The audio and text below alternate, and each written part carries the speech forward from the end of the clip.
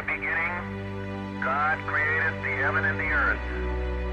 And the earth was without form and void, and darkness was upon the face of the deep. And the Spirit of God moved upon the face of the waters. And God said, "Let there be light." And there was light. And God saw the light, that it was good. And God divided the light from the darkness.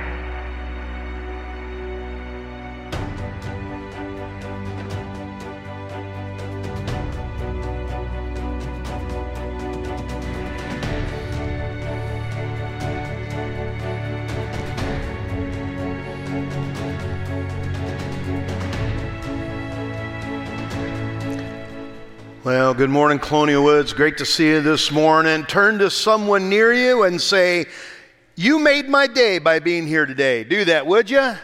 You made my day by being here today. If they happen to drive, they got you here anyway. If you're at home, I don't know who you're going to say it to, but you can say it to yourself or somebody near you there. Glad you're here today. Hopefully we're ready to go to work. Take your Bibles, turn to Genesis chapter 2. We're going to continue a series called In the Beginning, by the way. Call out to Pastor Jason. Thanks so much. Jason oversees our technology, video streaming, all that stuff, but he also does all those bumpers that we do. And if you've paid any attention or paid, they're not the same every week. There's a little nuance difference, and every week I kind of wait till Thursday to see what he added in there, and I don't know. If nobody else likes them, I like them, so thanks for doing that, Jason. We've been studying about what we learn in the book of Genesis, not just about what happened. That's important, but it's why it happened, and it's the who behind it. It's the God of creation, and we've been in that journey together, talking about the fact that God creates, that God is available. He's the Spirit of God hovers over the earth, and that God, when He speaks, has incredible power. Last week we talked about how God has designed us as humanity very uniquely, designed you with worth and value.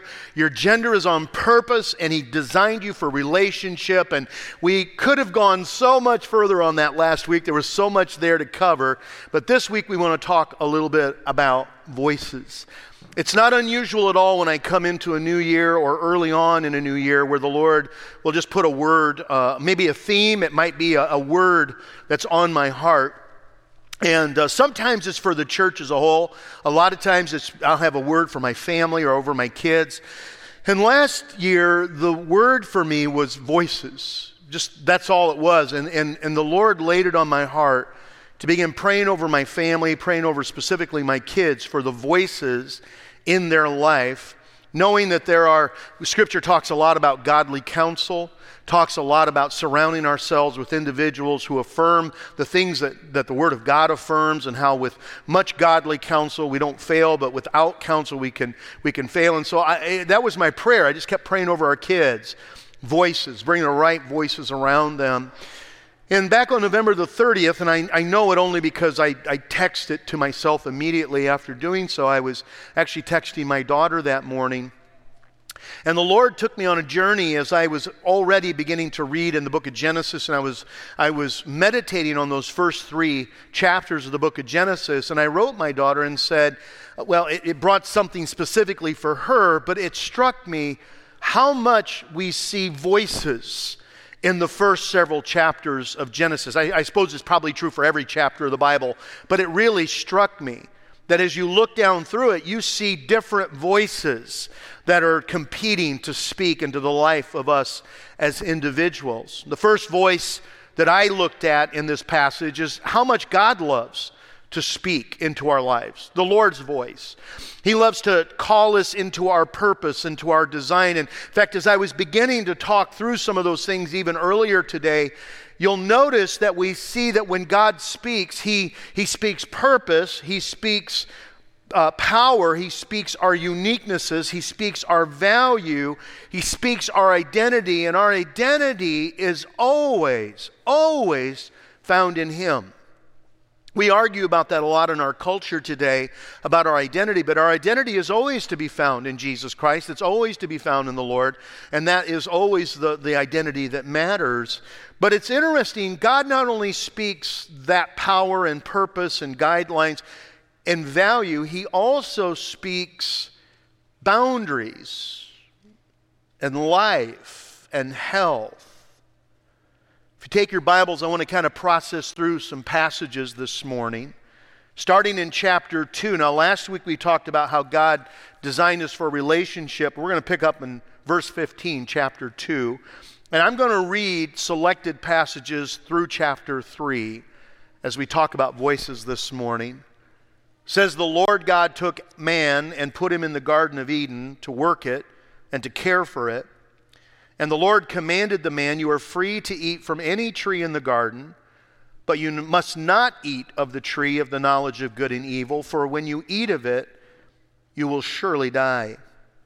We then see how God creates Eve and how he creates relationship and the first marriage and his design there. And then chapter 3, it says, now the serpent was more crafty than any of the wild animals the Lord God had made.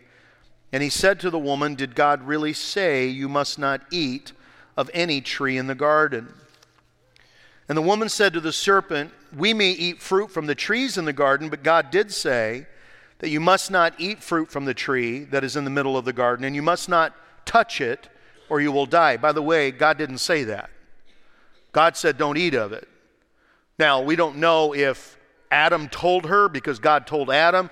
He told her don't even touch it because he didn't want her to go anywhere close to it, or if she just kind of added on to that. But that isn't actually what God said. He said you're not able to eat of it. Although probably not touching it's a good idea too. And he says, you will surely not die, the serpent said to the woman. For God knows that when you eat of it, your eyes will be opened and you'll be like God, knowing good and evil. And then the woman saw that the fruit of the tree was good for food and pleasing to the eye and desirable for gaining wisdom. She took some of it and she ate it. And she also gave some to her husband who was with her, and he ate it. And then the eyes of both of them were opened, and they realized they were naked. So they sewed fig leaves together, and they made coverings for themselves. And then the man and his wife heard the sound of the Lord as he was walking in the garden in the cool of the day, and they hid from the Lord God among the trees of the garden. But the Lord called out to the man, where are you? And he answered, I heard you in the garden, and I was afraid because I was naked, so I hid. And he said, well, who told you that you were naked? Have you eaten from the tree that I commanded you not to eat from? And the man said, the woman that you put here with me, she gave me some fruit from the tree, and I ate it. And then the Lord looked at the woman and said, what have you done? And the woman said, the serpent deceived me, and I ate. So the Lord God said to the serpent, well, we're going to stop right there. We'll get back to that maybe in a couple of weeks. But I want you to pay attention to the voices here. Because God affirms in chapter 1 7 times that it's good, that God designed something and it's good. What God designs is beautiful, that God designed us for relationship, that God designed us on purpose, that God designed us to relate with Him. In fact, you even get a little bit of a glimpse in chapter 3, verse 8 and 9 of the relationship that God wants to have with us. It says that He was walking in the cool of the day in the garden, and that to me is more than a description of what happened. It's a prescription of how God wanted it to be, that there was this very real relationship that He had with humanity. The idea in this passage is that this was not a every so often thing, it was a daily thing. As my mom's favorite hymn probably is, and He walks with me and He talks with me and He tells me that I am His own. It's the song In the Garden. And you can't help but read in this passage kind of the beauty of that hymn, that old hymn of faith, that Jesus wants to have that kind of a relationship with us. But God did establish boundaries. And God did give the opportunity to either obey Him or not obey Him. I have people all the time who say, why did God give us a choice? In fact, there are some people who don't believe we do have a choice. And actually, God designed us with volitional will. That's actually another way that God created us in His image. We actually have a will. We can obey Him, we can not obey Him. They had perfect circumstances. They didn't have a sin nature, but they still had the ability to disobey. And I remember I was asked this one time by my nephew, Noah. He was probably 7th grade, 8th grade at the time. And we did a boys, I used to oversee, man, I just realized how long ago this was. I was 19, maybe 20. Tammy and I oversaw the junior high at the church we were attending. And so Tammy took the girls and they did like a little sleepover at someone's house. And then I took the boys and went to my mom and dad's pond, and we had a camp out back there. And when you're sitting around a campfire with a bunch of junior high boys, you talk about things maybe you wouldn't otherwise talk about. And I remember my nephew looking at me and saying, "Uncle Phil, why didn't God just make us obey him? I don't understand this sin. I don't understand all the stuff that happens when people disobey God. Why didn't God just make us do that?" And you know what? I've thought the same thing.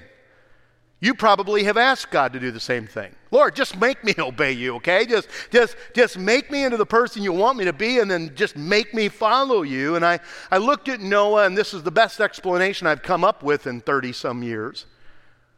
And I looked at him and I said, "Noah, do you love your mom?" And he said, "Yeah, I love my mom." And I said, "No, so imagine that your mom," and by the way, it's my sister Rose, and Rose is a little shorter and she's pretty petite.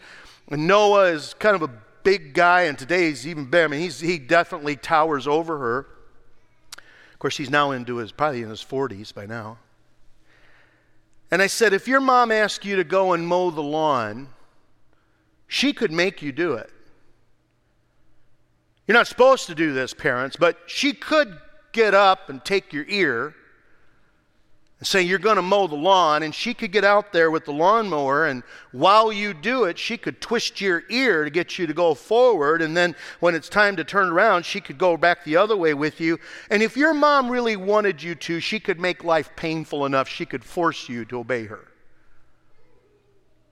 But Noah, what if, when your mom asks you to go out and mow the lawn, you were to look at her and say, "Mother that I love, you carried me in your womb for 9 months. You birthed me into this world. You've cared for me. You've fed me. You've clothed me. You've watched over me. Mother, in tremendous love and appreciation, I now go and mow the yard." I said, "Noah, which way do you think your mom would gain the most honor?" And he said, "Well, probably the second one," if you could take all that sarcasm out of my voice, probably the second one. And I said, that's why God gives us opportunity to obey or not obey. God could have easily created us that we had to do it.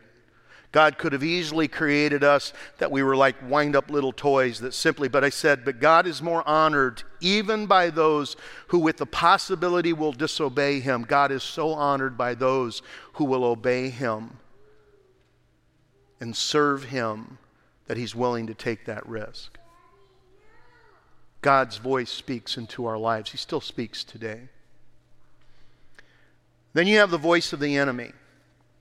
And you'll notice when you got into chapter 3, you begin to see another voice speaking into the life of humanity. And by the way, if you're not sure who that enemy is, there's no doubt at all in Scripture that the enemy, the serpent, John calls the ancient serpent, the devil, Satan. That when we're talking about the enemy of our souls, we're talking about Satan. And of course, somehow there's this possession in serpent. I don't know how that all takes place, but there's really very little question that in Scripture this is a representation of the enemy of our souls who speaks into the life of humanity.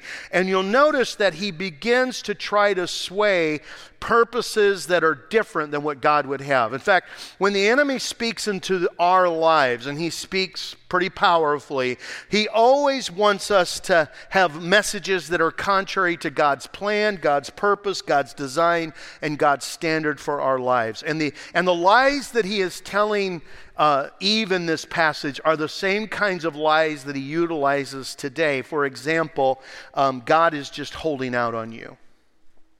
Or God just wants to cheat you. Notice what he says in this passage, "For God knows that when you eat of it, your eyes will be opened." See, the whole idea here is that when he asks her, first of all, he exaggerates. He says, "Didn't the Lord say that you can't eat of anything?" In other words, God wants you to die. God wants you to starve to death. That's the inference that comes from the enemy. Eve corrects him. He says, well, no, we can eat. We can eat of any tree except this tree. We're not supposed to eat it. We're not even supposed to touch it. And then he looks at her and he says, well, surely you're not going to die. I mean, that's not going to happen, because let me tell you, the only reason God doesn't want you to do certain things in life is because he is holding out on you. He is trying to cheat you. And it's the same kind of a convincing that he uses today. The only reason I don't want you to pursue this relationship or this activity, it's interesting, we don't even really like to use the word sin. I mean, I don't enjoy it that much, because the word sin literally means to miss the mark.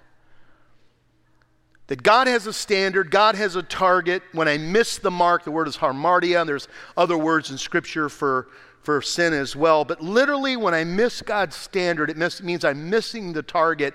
And Scripture calls that disobedience or sin. And the enemy just wants you to think God is somehow holding out on you. Or, number two, God doesn't really want the best for you. Because God knows that if you do this, then there's going to be a benefit to your life that is so much better than what God really wants you to do. Now, the benefit that Satan tries to convince Eve of is that you're going to be like God, right? You're going to know. You're going to have this internal knowledge that nobody else could ever have unless they do this, and only God's like that. And really, God just simply doesn't want you to have what he has. That's why he's holding out on you. But what it really comes down to is God doesn't really want your best. He's not looking out for you. He's cheating you. And he just doesn't want the best for you. And then number three, the third thing that the lie has is that, and oh, by the way, he says there's going to be consequences. There's no consequences. You're not going to die. In fact, when you read the story, you kind of feel like, well, maybe Satan was right on this thing, and yet there is an immediate consequence. The immediate consequence is they had guilt, they had shame, and there was a sense of separation in the relationship with God, because that's what sin does. Anytime there is a sin in any relationship, immediately there is a bit of a brokenness in the relationship and fellowship, and it brings with it regret and shame. But he looks and says, you know what, there aren't going to be any consequences to your choices. And oh, by the way, the enemy loves to convince people of that today. I was meeting with someone in the last, couple of weeks, and I put a big circle in place.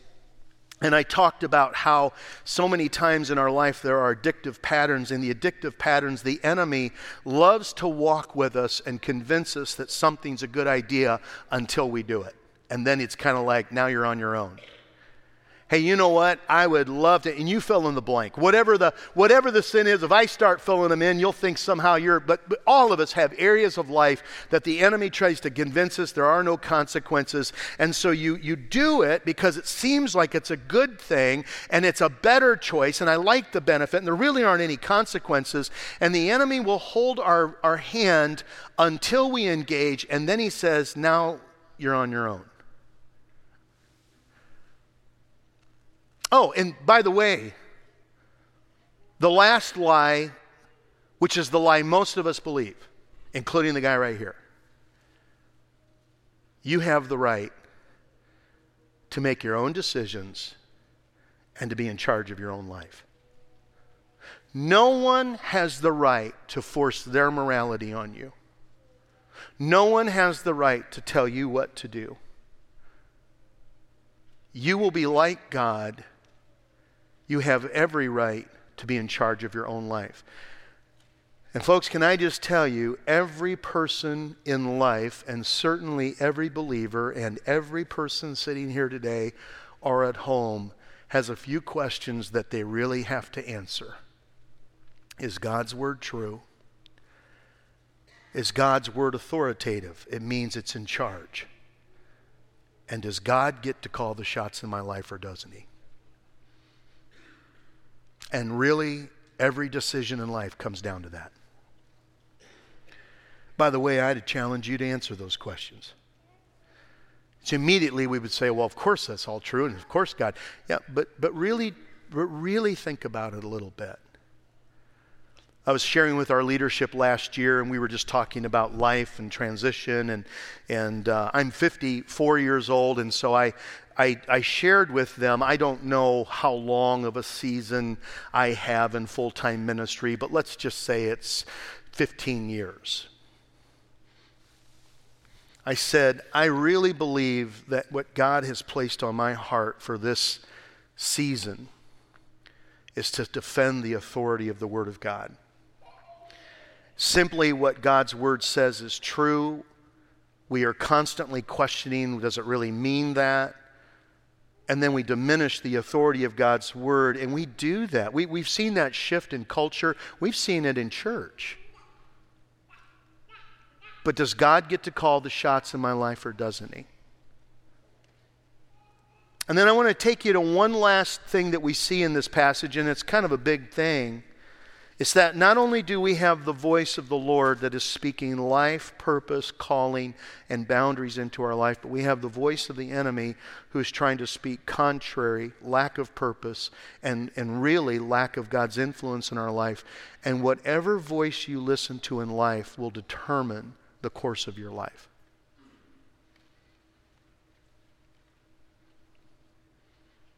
Whatever voice you listen to. I would say this: the importance of surrounding yourself with voices that speak truth is so powerful. Scripture says bad company corrupts good character. 1 Corinthians chapter 15. I'm going to guess around verse 55, but I might be off on that a little bit. But he says, don't be deceived. Bad company corrupts good character. The people that we allow to speak into our life and that we surround us with will have a huge impact. But the voice that we listen to will determine the course of your life. In fact, look at verse 6 again. There's a truth that jumps out of this that I don't think I've ever really seen before. I knew it, I just didn't see it out of this passage.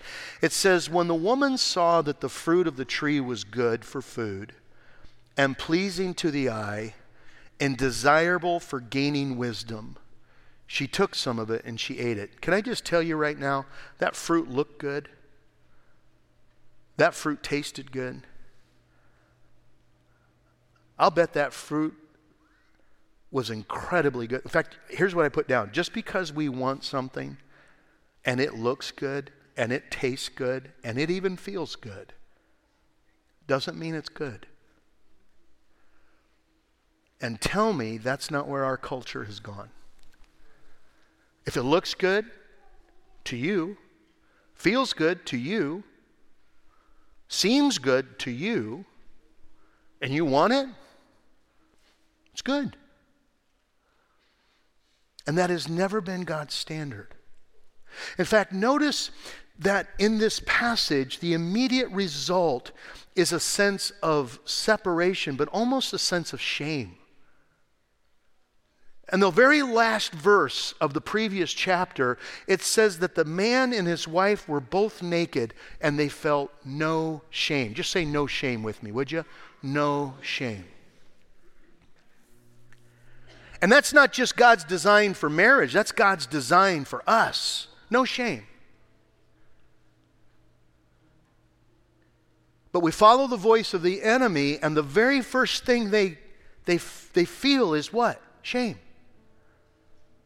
And it's interesting how Satan wants to deal with our shame. I didn't give you a bunch of fill in the blanks, but I did fill them all in for you, because the first thing he does is he changes the standard. I'd never noticed this before, but look what the standard has become. You see, the standard is supposed to be God said, but that's not what it is. The standard is, what's the benefit? If the benefit to your life outweighs obedience, then follow the benefit to your life. That's the standard. The standard is it seem good to you? The standard is what's the benefit to your life? And then what Eve does, and I never noticed this before, she changes or convinces the culture to go along with her. Now, I realize there's only two people in the world at this time, Adam and Eve, and so it's not a very big culture. But do you notice the very first thing she does? She eats it, tastes good. What's the second thing she does? Gives it to Adam and says, hey, try this. Now, we can have all kinds of conjecture about how that happened and why that happened, but here's what's interesting. Whenever we are walking in disobedience, the first thing we want to do is get somebody else to start walking in the same disobedience, because if I'm not walking in disobedience by myself, it always feels a little more secure. And so what we do in culture is that we convince as many people, if I can get enough people to agree with me that this activity is good, then it's all right because we agree upon this. And you know what's interesting? Churches do the same thing. There is this slide taking place in churches today where we are redefining what God's truth is. And it's allowing ourselves to kind of deal with shame by okaying the activity of shame. That's what the enemy always wants to do. In fact, you'll notice that the enemy always wants us to bury shame. He wants us to shift the blame. Notice how that happens. God looks at Adam and says, Adam,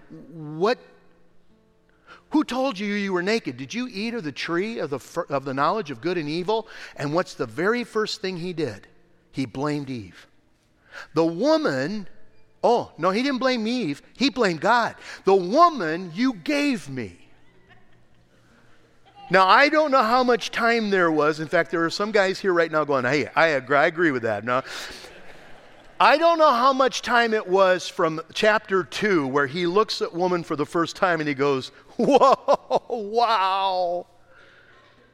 For me, bone of my bone, flesh of my flesh, she'll be called woman because she's been taken out of man. He goes from celebration, and I don't know how long it was, but first thing he says, she did this. And by the way, you put her here, God, you're to blame.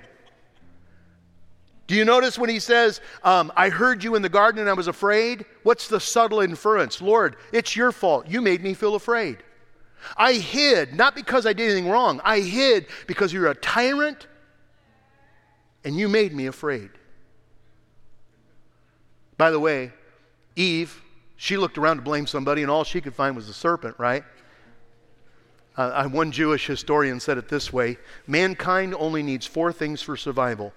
We need air, food, drink, and someone to blame. That's all we need. If we get those 4 things, we can survive. So we shift the blame and we deaden our senses. If we can just participate long enough, if we can engage long enough, if we hide long enough, eventually the shame will go away. And that's how the enemy wants to deal with our shame. He just wants to bury it. Can I share some incredible good news with you today? Do you know how the Lord deals with our shame? He carries it. Every gospel writer, when it talks about the crucifixion scene, says that when Jesus was crucified, they took his clothes. John gets a little more specific, and when the Roman soldiers were gambling for his clothes, they were also gambling for his undergarments. You're saying, yeah, but he had a loincloth. Well, not according to historians. You see, I realize out of modesty, all of us want to think about Jesus being on the cross in a loincloth. But if we're following what history, see, Romans, when they crucified someone, they did it as a deterrent. It wasn't to punish you. It was to warn everybody else, you better not. So yes, they would brutally beat you, and yes, they would hang you on a cross to punish you. But they would also strip you because it brought maximum amount of shame. That's why in 1 Peter it says that he himself bore our sins on himself on the cross. By his stripes we are healed. All throughout Scripture, it's really interesting. You get into the book of Revelation. Book of Revelation says that when we get to heaven, we will be covered, we'll be clothed.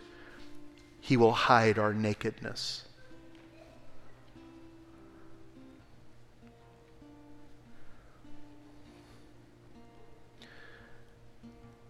God sent his only Son, Jesus Christ, to die for our sins. Not just so that you could experience forgiveness, but so you wouldn't have to feel any shame. In fact, I'll go further. If you've asked Jesus Christ to forgive your sins, if you've repented of those and given yourself to Christ, you don't have to carry shame. I would tell you very sincerely that if shame is still there, that's not God speaking into your voice or your ears. See, what God's paid for and God's cared for and what Christ carried, He doesn't expect you to have to carry anymore. And so if you're still feeling that shame, I promise you that's the voice of the enemy trying to convince you this isn't real.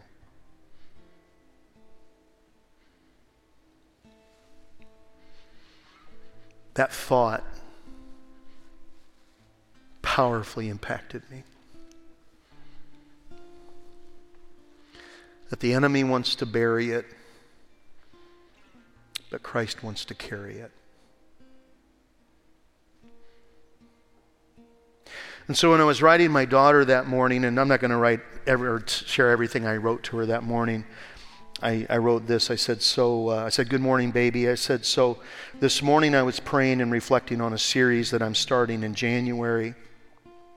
And the word voices came to me, and it seemed kind of weird because I'm preaching out of Genesis in the beginning. But as I meditated on Genesis 1 through 3, I saw how much the Lord loves to speak life into us and identity and purpose. And in Genesis 3, there's a different voice. It's the voice of the enemy questioning who we are and God's word in our lives. And then my brain jumped to a song by Lauren Daigle. It's just the way my brain works. But I've learned to trust God's rabbit trails. Anyway, it again brought me to you and my prayer for you, which is voices. I hope you have an awesome day. I hope that you can be a voice into the lives of others and that the Lord will speak to you as well. And the song, I put it in your notes. I wanted you to see these words. It says, I keep fighting voices in my mind that say that I'm not good enough. Or I'm not enough. Every single lie that tells me I will never measure up. Am I more than just the sum of every high and every low? Remind me once again just who I am, because I need to know.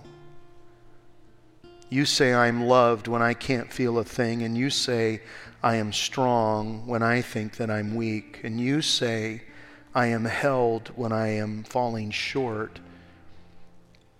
And when I don't belong, you say that I am yours.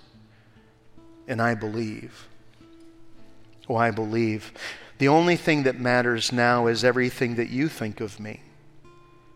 In you I find my worth. In you I find my identity. The next verse says, taking all that I have and now I'm laying it at your feet. You have every failure, God, and you have every victory. Because you say I am loved when I can't feel a thing. And you say I am strong when I think that I am weak. And you say that I am held when I am falling short. And when I don't believe, you say I am yours. And I believe. I believe what you say of me. I believe. Father, as we come before you this morning, the enemy has whispered so long and so proficiently and through so many different avenues that we haven't maybe even recognized that we've been believing some things about ourselves that just aren't true.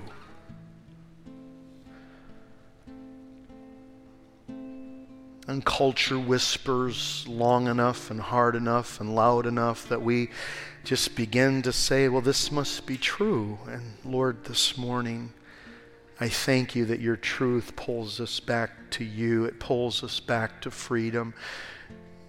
Your truth pulls us and invites us into relationship. Your truth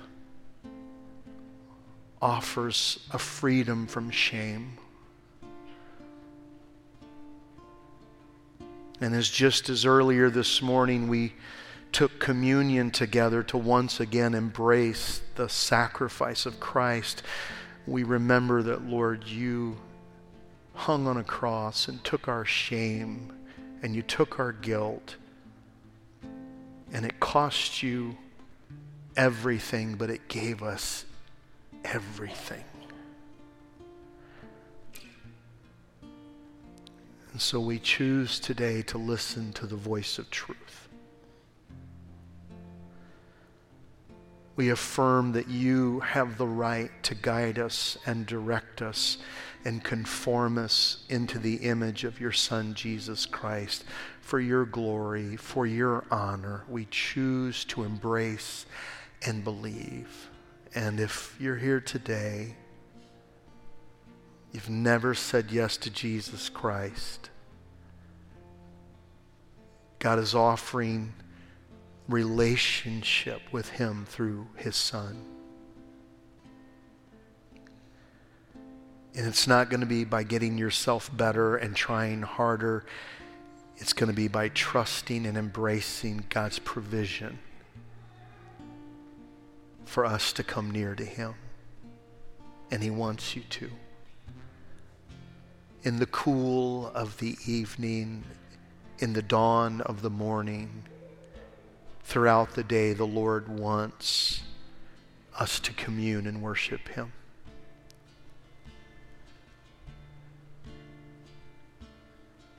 And if you want to say yes to him, you say, Lord, I'm sorry for trying to be in charge of my own life. I'm sorry for trying to call my own shots. Please forgive me. Come into my life. Make me into the man of God, the woman of God that you want me to be. And Lord, I want to learn and grow and be who you've called me to be. Thank you in Jesus' name. Amen.